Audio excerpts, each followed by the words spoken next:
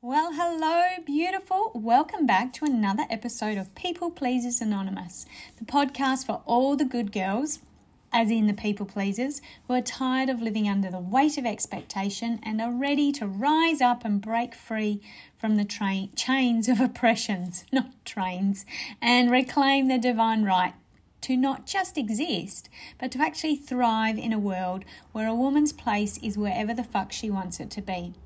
Hey guys, I'm Lisa Blackham, your host. I'm a femme empowerment coach and a recovering people pleaser. And through my one-on-one and group coaching programs, I help intelligent, capable and talented women to recover from people pleasing so that they can realise their true potential.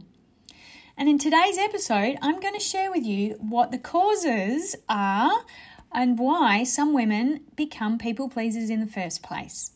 First, I want to say, if you are identifying as a people pleaser, that there is absolutely nothing wrong with you.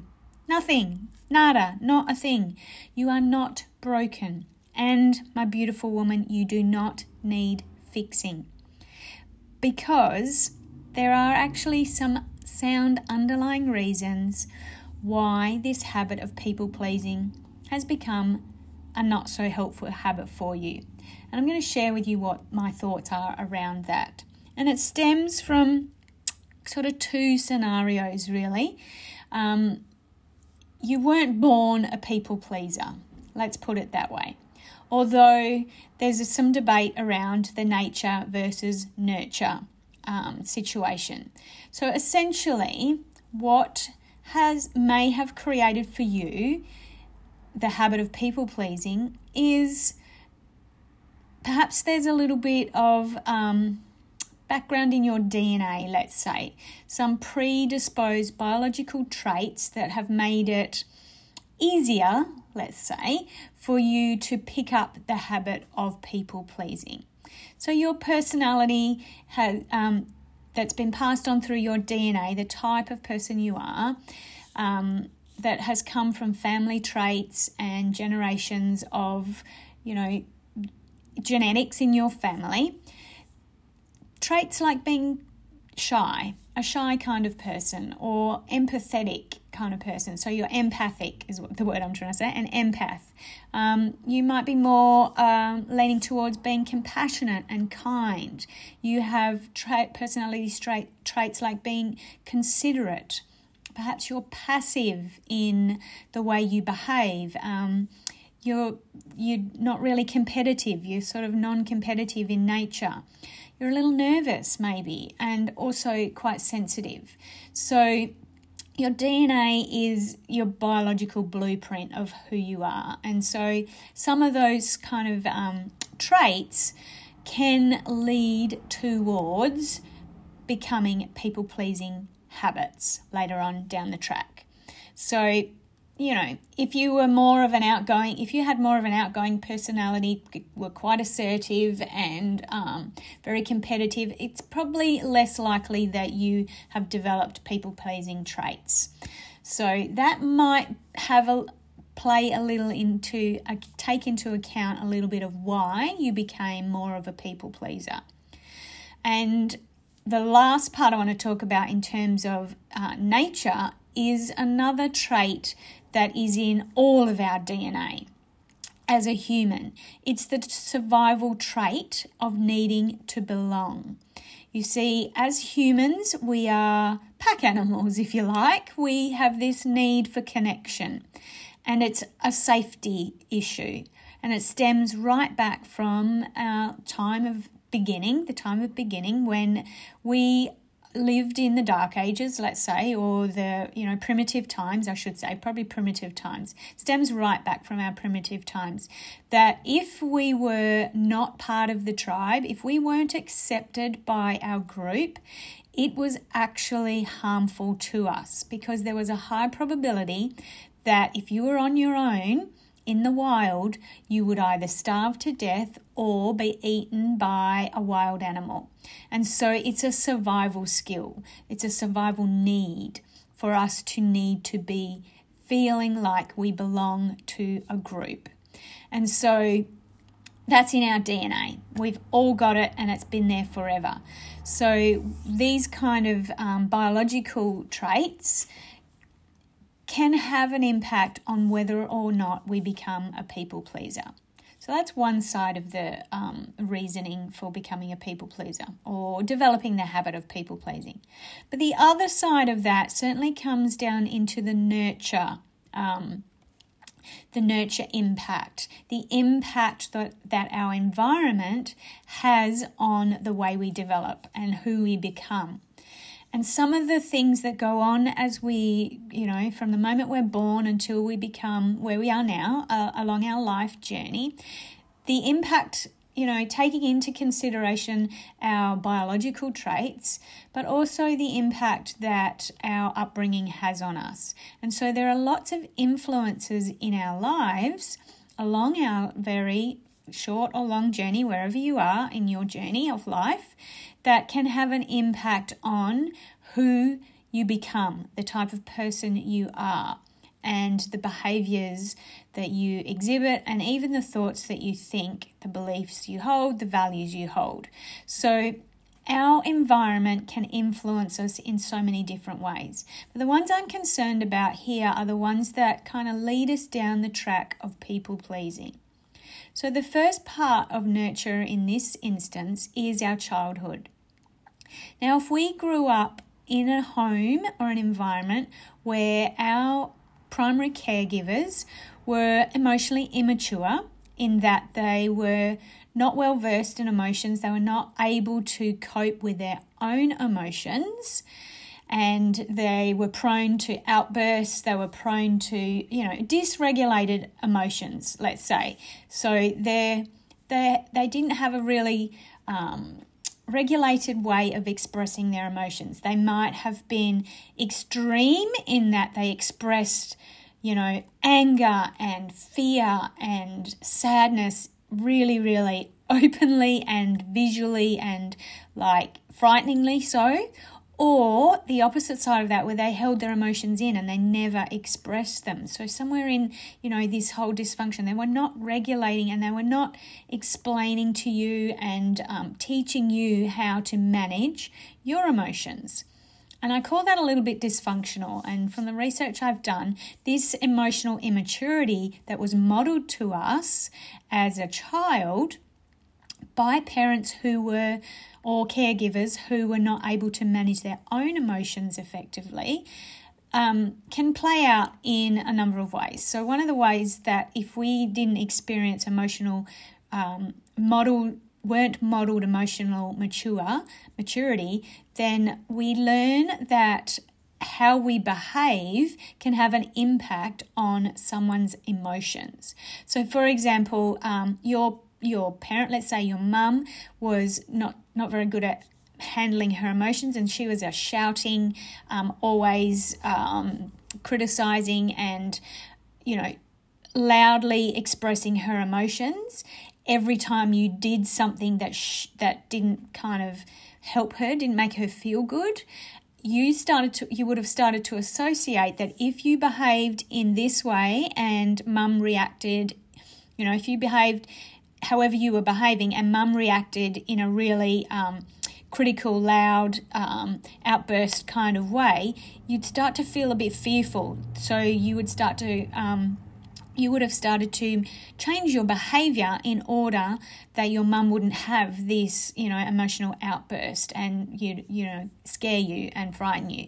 So you would start to feel these kind of that you were responsible for how your parents were feeling. And if you acted in a certain way, then your parents would respond to you in a kinder way. So you've learned how not necessarily to manage your own emotions in a mature way. Nothing wrong with you. It's not bad. It's just how the environment has impacted on you. And so by changing your behavior, you started to sort of do what you thought your parents needed you to do in order to get their acceptance or to receive their approval. You can see where we're going here with this, survival trait here. In order to survive and in order to feel safe, you needed to prove your value to the family, and therefore, stop you from worrying about fearing being rejected.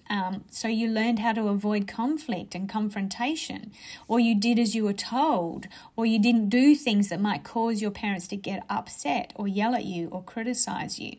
So you start to change your behavior in order to try and regulate your parents' emotions. And that is a people-pleasing trait, which you then, practiced over time, and it played out in lots of different situations, and you got better at it and better at it and better at it, and now it's a habit. Another part of the nurture side of learning people-pleasing habits is the social norms. Our society trains us to behave in certain ways so that we fit in and feel accepted. All the way through our journey. It's a common thing that goes on in our society today. There are certain ways that we need to behave in order to fit in and be accepted. School, brilliant place to train you to be a people pleaser. Workplaces, training you to be a people pleaser. As a young child, playing sport, going into different people's homes, and all of those things are going to have an impact on how you behave and in what circumstances you can express your emotions and or ask for what you want and things like that. So you start to change your behavior in order to fit in and feel accepted because of this survival trait of needing to belong, right? Because if you don't fit in, there's a likelihood that you will be left out and left to die. Sad but true. This fear response is quite strong, and so if we don't fit in, we feel like we need to change until we do. And so we change by people pleasing. We try to keep everybody happy. We try to do what people want. We, dumb ourselves down in order to fit in. Okay, the next type of conditioning that happens through our environment is childhood trauma. So this is taking the dysfunctional kind of emotional regulation of our parents to the next level, where we may have experienced some trauma as a child. And people pleasing is actually a fear response to trauma, and that and the purpose of that fear response is actually to keep you safe. So what you learn from your trauma that you experienced as a child is that if you to keep yourself safe, if you are nice and do as you're told, then you won't get hurt. And so you start to, again, give yourself up, lose yourself, and become a different version of yourself in order to keep the person who is abusing you or putting you through that extreme situation, to keep yourself safe. It's a fear response, and therefore once you're out of that situation and you're no longer in the abusive environment, you still continue to play out those people-pleasing behaviours in order to feel safe and in order to avoid getting hurt or being on the brunt of any abuse. And so that plays out in all sorts of, again, scenarios in your life. And the last way that is kind of a combination of those three situations, the social norms, childhood trauma, and the emotional immaturity of your parents, is the messages you receive about your identity from those very early relationships you have with your parents and your caregivers. Because how they treated you, and I'm not saying this is a bad thing. I'm not saying that they've been wrong. Your parents are behaving in the way that they learn how to behave from their parents and their parents before that. So it's not that they're doing anything wrong. It's just that you have picked up from the clues that they gave you about how you were behaving as to what was acceptable and what was appreciated and what wasn't. And so you learn about your identity from those people who you spent the most time with as a young person, as you were growing up. And this can come from not only your parents, but your teachers and your, coaches and your mentors and people like that who you have a lot of contact with in your formative years of life. And they kind of mold and shape you into the person that you've become by the things that they say to you. Things like, if you're a good girl, then you get to have a treat. And if you're a good girl, then you get to, have we go out on a special occasion. We get these messages all the time about, if we do this, then you will receive that. And so we start to associate the behaviors that make us feel like they get the reward with the clues that we're given, and we begin to behave in a way that helps us to feel accepted and appreciated, even if it's not necessarily things that we want to do or that are aligned to us. So there's my little viewpoint on how we become, or why we're sort of predisposed to becoming people pleasers. Your DNA, it's in your DNA, in that you are that kind and compassionate kind of person. And there is that kind of easier way for you to want to genuinely keep people or help people to be happy. So you want to be kind. It's in your DNA as a survival trait, in that need to belong, because if you weren't accepted by your tribe, you were out and possibly, in a very dire situation. And then there's how our upbringing and our childhood have been conditioned and programmed to being who we become by the people around us and the situations that we're in. So the nurture versus nature style of learning how to become who you are. Now, I want you to remember, and my little takeaway for you here is that there is nothing wrong with you. You are not broken. And therefore you do not need fixing, because there are some very sound reasons behind why you've actually learnt this habit of people pleasing. It's basically just been to keep you safe and to keep you from harm's way. And so I guess the purpose behind your people pleasing is actually a good one, right? It's there to keep you safe and to keep you from danger. So if you do find that this people-pleasing habit of yours has gone to the next level and it's holding you back from living your best life, and you really want to get to the bottom of why you behave the way you do, let's start by looking back at your childhood and asking yourself some questions. You can ask yourself, dive a bit deeper in trying to uncover what experiences might have molded you in to becoming a people pleaser. Who were the people in your life that you might have actually modeled that people pleasing behavior from? Who were those significant people in your life that had an impact on you at that early age? Did you learn your people pleasing behavior from them by watching them? Or did you learn to people please in order to feel accepted by them? Ask yourself maybe what contributed to that fear of rejection or abandonment or even conflict or criticism. You can dive into what situations you found yourself in where you were trying to appease others. What were you doing or what was going on? And even ask yourself, what were you afraid of? What were you afraid of happening if you behaved how you wanted to behave? So if you didn't do the thing that whoever wanted you to behave in that way, what would happen to you? What would be the result of you not keeping that person happy or the situation? So dive in, do a little bit of soul searching and see if you can get to the bottom of how you became a people pleaser in the first place. Because as you build your awareness and your understanding of how you developed the habit of people pleasing, you'll actually be able to start to notice what situations can trigger that habit.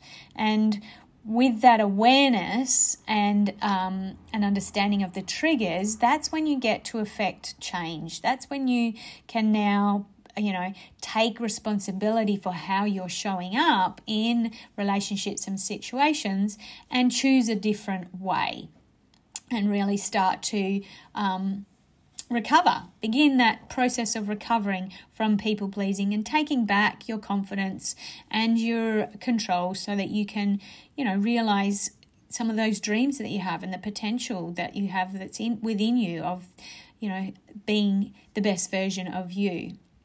And I'd also like to offer up, if you are feeling that, you've got these people pleaser traits, you're just not sure where it's all stemmed from and how you became this incredibly dysfunctional, no, I don't mean that in a negative way, how people pleasing has, taken over your life maybe, or become a habit that you really would like to kick. If you would really like to take a deeper dive and uncover the root cause of your people pleasing habit and discover some tools that might help you to overcome the people pleasing habit and come up with your own personalized plan to help you recover, then I would love to chat, because that's what my one-on-one coaching program is all about. It's a great way for you to get the support and the accountability that you need to help you to ditch people pleasing and finally start to realize your true potential and live as your authentic self. I would love to help you on that journey. All you need to do is reach out to me via the link that I'm going to put in the show notes and book yourself a clarity call. And we have a free discussion. There's no obligation, but we can have a chat about what it is that you need and maybe how I can support you on your journey to recover from people pleasing. And as always, you can find me on my socials via Facebook and Instagram at Lisa Blackham Coaching.